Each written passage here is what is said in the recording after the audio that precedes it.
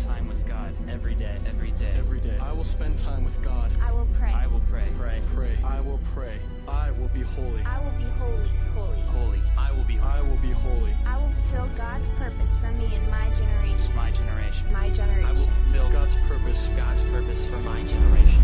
For me and my generation. My generation. I will live the vow. Her mind with beautiful things. And of course that begins with scripture. And I know that you all study the word and just start with that beauty of God's word. But I really believe that great literature, poetry, books, that these are such gifts to enrich the soul. I talk a lot about children's literature. I write about it and I speak to parents groups and how important it is for them to give great books to their kids. Because when you read great stories and when you read great words and have these images in your mind, you look at life a different way. You see yourself as a hero or heroine in a great tale, just as you do in a story.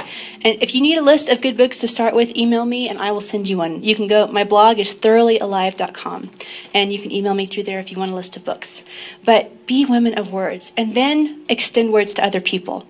I think it's such a pity that we live in a time of email. I know it's easy and expedient, but handwritten letters are such a beautiful thing, and notes. And I think that some of the greatest gifts I have that I've kept for years were notes from other people that told me something valuable or beautiful or encouraging. And so I think that to become a woman who gives beauty through her words, both the words that you say, but also the words that you send and that you write, the notes that you give people. So I challenge you to take that note and give a gift of beauty to someone. Encourage someone this Christmas or whenever. Use that note to be a giver of beauty. So those are really just the major areas. I just hope that beauty will enrich you throughout the rest of your life as a woman who serves God. I think it will bring you joy. I think we need truth, we need to understand it, but we have to have the beauty of God. It will bring us, it's not just that we know God, it's that is what brings us joy in serving Him. It brings us joy to know what kind of God we serve, that we are loved, that we are known, that He created us for beauty and goodness and joy. So I want to end by reading you, if I can find it, where is it? I want to read you an Irish blessing, and then I'll pray for you to end. I love Irish anything. I think they have the whole beauty and joy thing down really well. All right. So this is your closing blessing, and then I'll pray for us. May you treasure wisely this jeweled, gilded time, and cherish each day as an extra grace, whose heedless loss would be a tragic crime.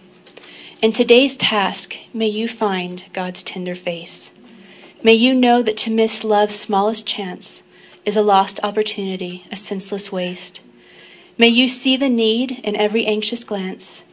May you sort out of the dull and commonplace an invitation to God's merry, manic dance. And may the Lord of the dance bless you as He invites you to the dance of the hallowed present, Father, Son, and Holy Spirit.